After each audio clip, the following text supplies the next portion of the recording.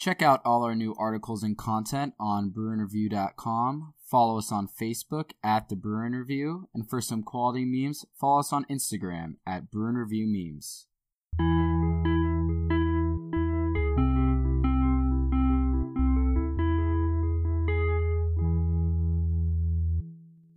Hello, welcome back to The Break Room, a podcast put on by the Brew Review, UCLA's student-run contrarian publication group.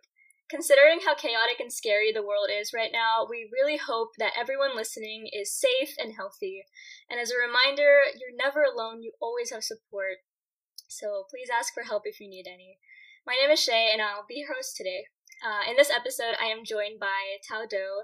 Thao is a master's student at UCLA in the Fielding School of Public Health, and she actually graduated this year. She's graduating tomorrow. So welcome to the show, Thao, and congratulations on graduating. Hi, thank you for having me. Welcome. So could you tell me a little bit more about your work in the field of public health and well-being for underrepresented communities? Yeah, for sure. Before grad school, I did a lot of work with Southeast Asian kind of like health disparities, as well as sexual and reproductive health. For a couple of years, I was an HIV counselor at a local LGBT center back in the Bay Area, and then all those kind of experiences led me to pursue my master's of public health here at UCLA. And now a lot of my work currently, or my more recent work, is involved in Urban Peace Institute here. It's a nonprofit. And I work on projects involving in violence prevention, specifically under the lens of gang violence, specifically in community safety with and for Black and Brown communities here in Los Angeles, as well as policy reform and research around youths and the juvenile criminal justice system, especially around mental health access and treatment. It's amazing. Yeah, and a lot of things are very on point for the issues that are going on right now. And so we're going to touch on that throughout the interview. I just want to kind of say thank you for taking the time to talk with me today. I know it's a difficult time, as we're all hearing, and I know you're really busy, so this means a lot. Thank you. Cool. So Thao was actually a TA for a psychiatry course that a former guest, Dr. Korb, taught, and today we're going to be discussing racial biases, their impact on mental health, and ways to overcome them. So can you tell me a little bit about what made you interested in choosing the subject of neuroscience and racism to teach during class? Yeah, for sure. So this class that Dr. Korb teaches is kind of like a applied neuroscience class. So individualized interventions on addressing your mental wellness, your mental health, and stuff like that, such as like meditation, exercise, and stuff like that.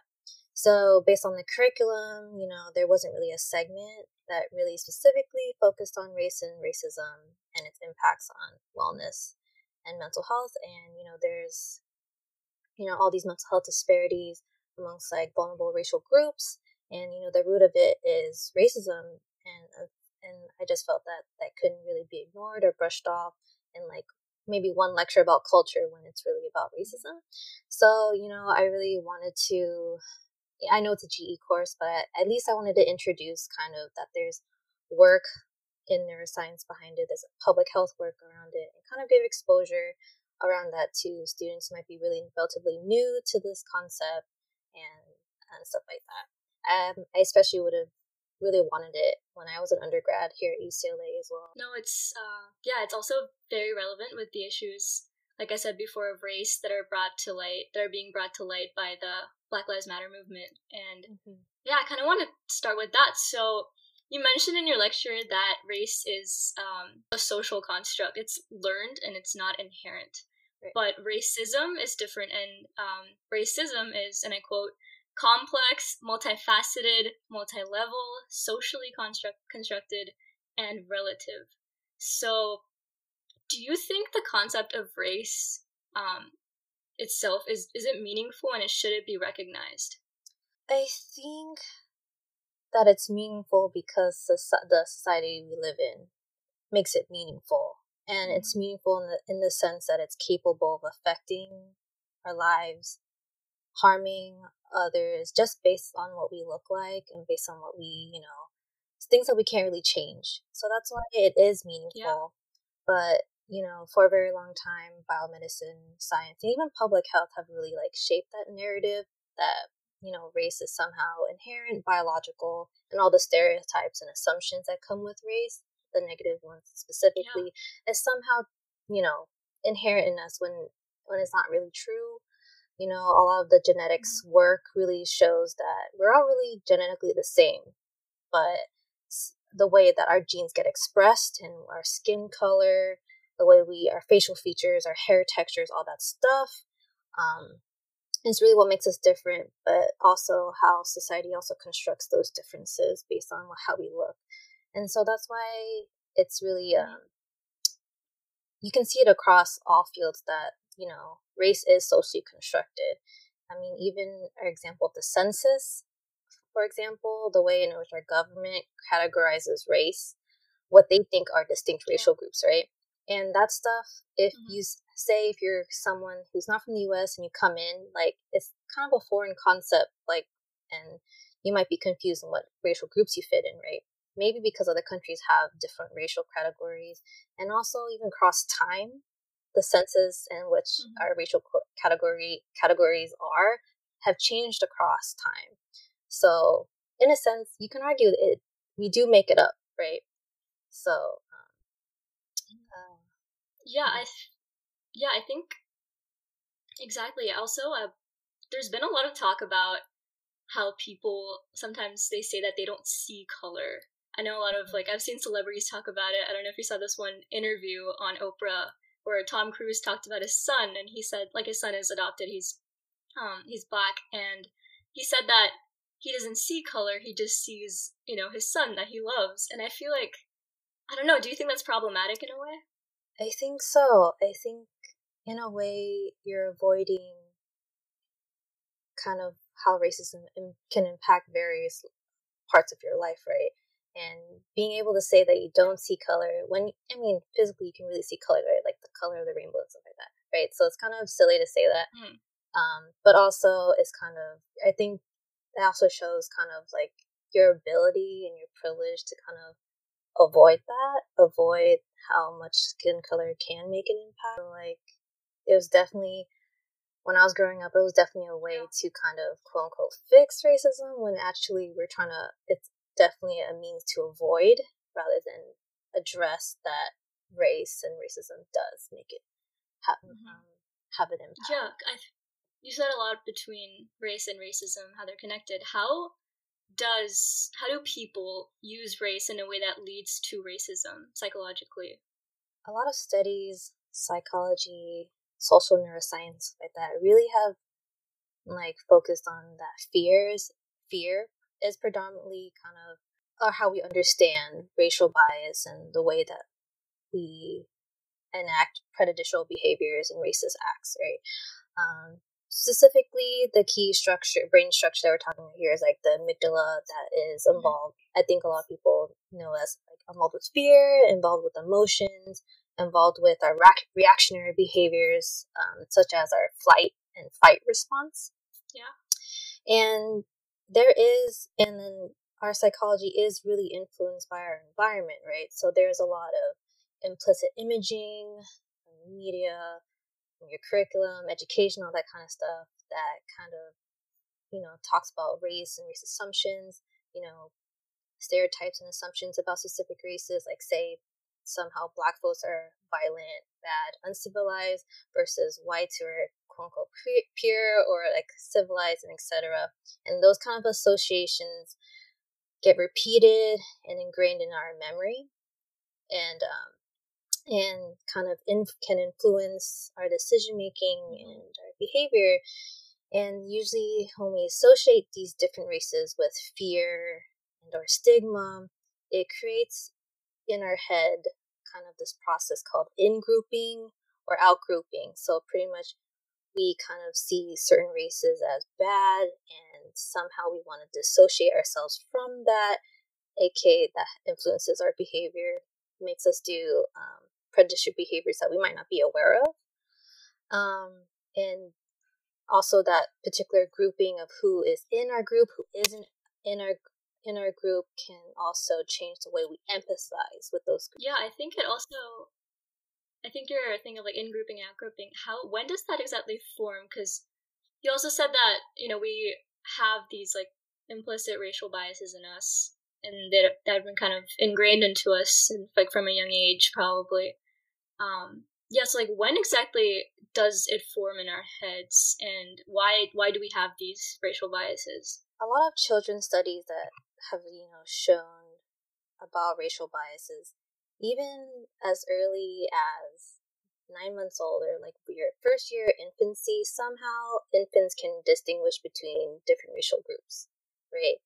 And they might not know what white or black is, but they definitely know that there's the same people and there's different people from them, right?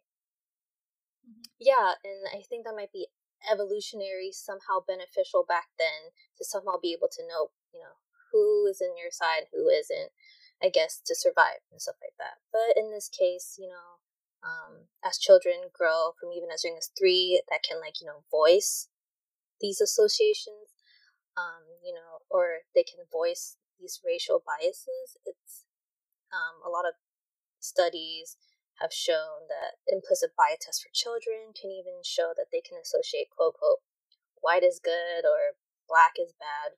And so there's some weird concept that children are too young to learn about race and racism. That's definitely not true. Yeah. Because, that's where we can start, intervene as well. And, we can't ignore that there's so many external factors when you're young.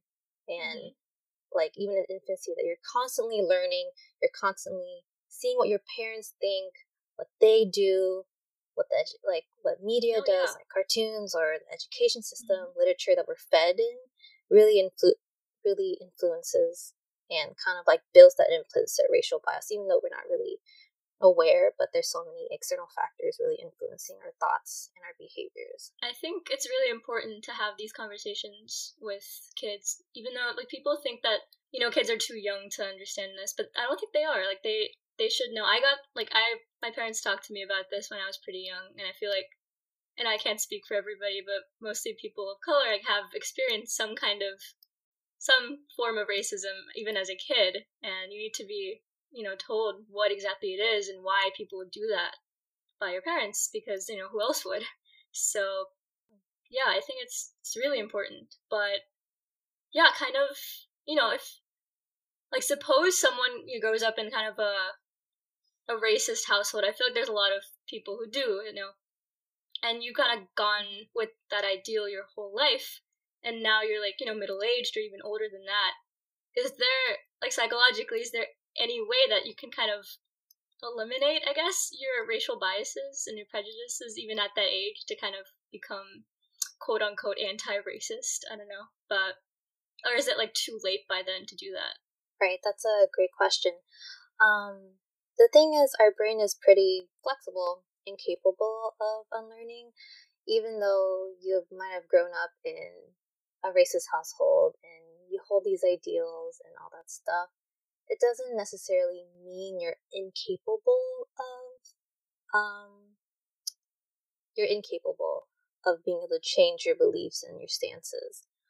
It might be harder for sure because you've done it for so long, and usually, the longer you practice or believe in something, somehow you think that holds to be true. I think it really does depend on if you're really open to understanding there's different perspectives, challenging the way you think, because sometimes it's really because you haven't really exposed yourself in different cultures, engaging with people who are different from you, and being in some sort of bubble, right?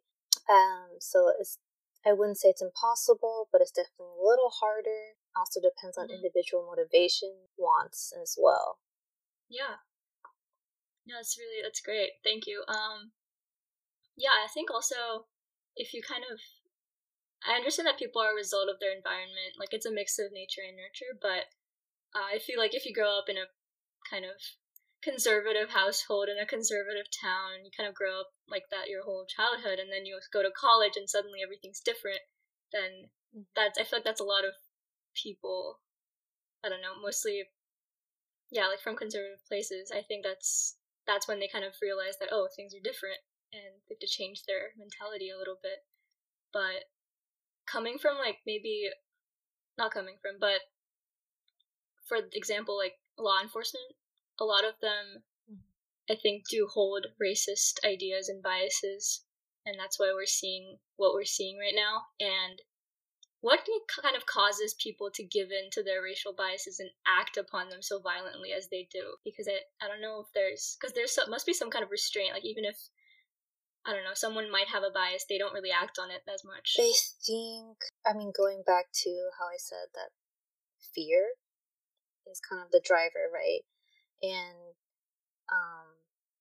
we are conditioned somehow to fear Black men, Black women, because of all these perpetuating negative assumptions that they're harmful, violent, when it's totally not true, right? And so we convince ourselves those to be true and rationalize it psychologically, and somehow view ourselves as the victims. And when I think about when it comes to law enforcement, I feel like it's also kind of, they act upon it because they feel like it's justified and stuff like that, and it's a way of kind of maintaining the power that they somehow have, right? They think that they have over Black bodies and stuff like that, and they somehow rationalize that fear and justify it in order to justify their actions, when essentially they didn't really think through the ways in which they harm Black lives and others as well. Yeah, no, I agree. And I think I kind of want to come back to your specialty in public health a little bit. So now that we've kind of talked about how, I guess, law enforcement might feel like, because of their power that they have, that they can act a certain way, and kind of deal with the fear that they might have for individuals. Are there any health impacts of racism and racial bias on the victims and on the victims of racism? Yeah, for sure. There's so much literature and research and work around how racism impacts health. A lot of the focus is definitely on mental health, such as depression, anxiety, and trauma. And I think one example which I can explain, like, how mental health outcomes about, is like kind of like the internalized racism. Internalized racism is, in a sense, like, kind of refers to the internal challenges that Black, Indigenous, people of color experience, when they absorb all this messaging from society that are relatively negative, right? And somehow that forms in self-hate, low self-esteem, feelings of not belonging, feelings of inferiority, exclusion, unwanted, and loved, right? So, in a way, like, if you live through that for like your whole life, right? I stressed in my lecture that racism is a chronic stressor. So it's kind of this never-ending burden and stress in because you're navigating in a world that wasn't made for you, isn't for you, essentially, right? For some reason, and that stress, specifically when you have all this stress, you have all this cortisol in your body for a lot of extended periods of time, right? That's super harmful, damaging to your cells, damaging to your organs. And the way in which we can see how racism impacts health is, like, say, for example, high blood pressure from stress, heart disease disparities you see from Black folks, high infant and maternal mortality for, like, Black mothers, right? Because a lot of the health systems we have set up weren't really created, for us, right? For Black, Indigenous, for people of color. So, I think a easy example is the way, like, medical practice and pain management and treatment for, like, say, Black versus white folks, that's a typical example of how just racial bias in the way we the way health providers give like pain treatment. Like they'll give less pain treatment or less dose to Black folks because of this assumption that they're stronger, they can handle pain more biologically when it's then somehow, right? But it's not true, and that can be definitely like harmful as well. Yeah, it's like it's just a circle. Like they're feeling all of these, they're going through all of these problems because of the racial issues and tensions that other people are imposing on them, and then that's causing them to be even more troubled, and it's never ending. Right. Yeah, It hits at various levels, and I think that's why racism is a public health issue, and it should be more noted as a public health issue as well. Yeah, absolutely. Yeah, I think we're almost out of time here, so I kind of want to take this back around to the topic of racial bias, because I think that is what is at the center of these issues as we've, discussed this episode. Right. Now, I just kind of want to know, now that we know what it is and why it happens, do you have any tips on how we can try to overcome it? I have to say that, I guess like going back, our brains are flexible and plastic and capable of unlearning racial biases, right? So, I mean, if we look at it this way, the way we learn and the way we retain things is like through the wiring of our brain cells, aka neurons, and their connections, right? The more we use it, the stronger it is. The less we use it, the weaker it gets, right? So if we actively engage in those, wirings of like learning anti-racist literature and science and all that stuff, we can reshape the wiring of our brain and allowing us to be critical and thoughtful in ways we understand the world, and what we thought was true in science and medicine history. I think we have to be critical and really backtrack and see how that might have been influenced by racial biases and stuff like that, and then change it from there. And I think that's more like an individual level and stuff like that. But there's also other ways in which you can overcome bias. Is really working for the communities that are impacted, supporting them, uplifting their voices, and kind of like learning from them as well, right? Standing up and speaking out. Definitely accepting that we don't live in a post-racial world. Racism isn't fixed because the Civil Rights Act has been signed, right? Racism is pervasive and does have the ability to change forms throughout time. So kind of like it really requires us to be very critical, educated, informed, and active. And I think that's what these protests are trying to say, right? It's like, there's no better time than now to start, especially if you're new, to start learning. There's so many resources out there right now to learn about kind of how racism impacts others in various aspects: policy, health, housing, and all that stuff like that. And yeah, and acknowledging that racism is at various levels, right? Interpersonal, person to person, education, workplace, and policy. And it does really start individual, but with more individuals coming in together and learning and accepting anti-racist movements and theories and stuff like that, I think it's a way forward. Amazing. All right, so I think that's all the time we have for today. Thank you so much, Thao. It was a pleasure talking to you. And thank you everyone for listening. I hope everyone is taking care of themselves and others who need support right now. And I hope this episode helped you all in some way. I know it helped me. And thank you, and please check out our previous episodes for more amazing content.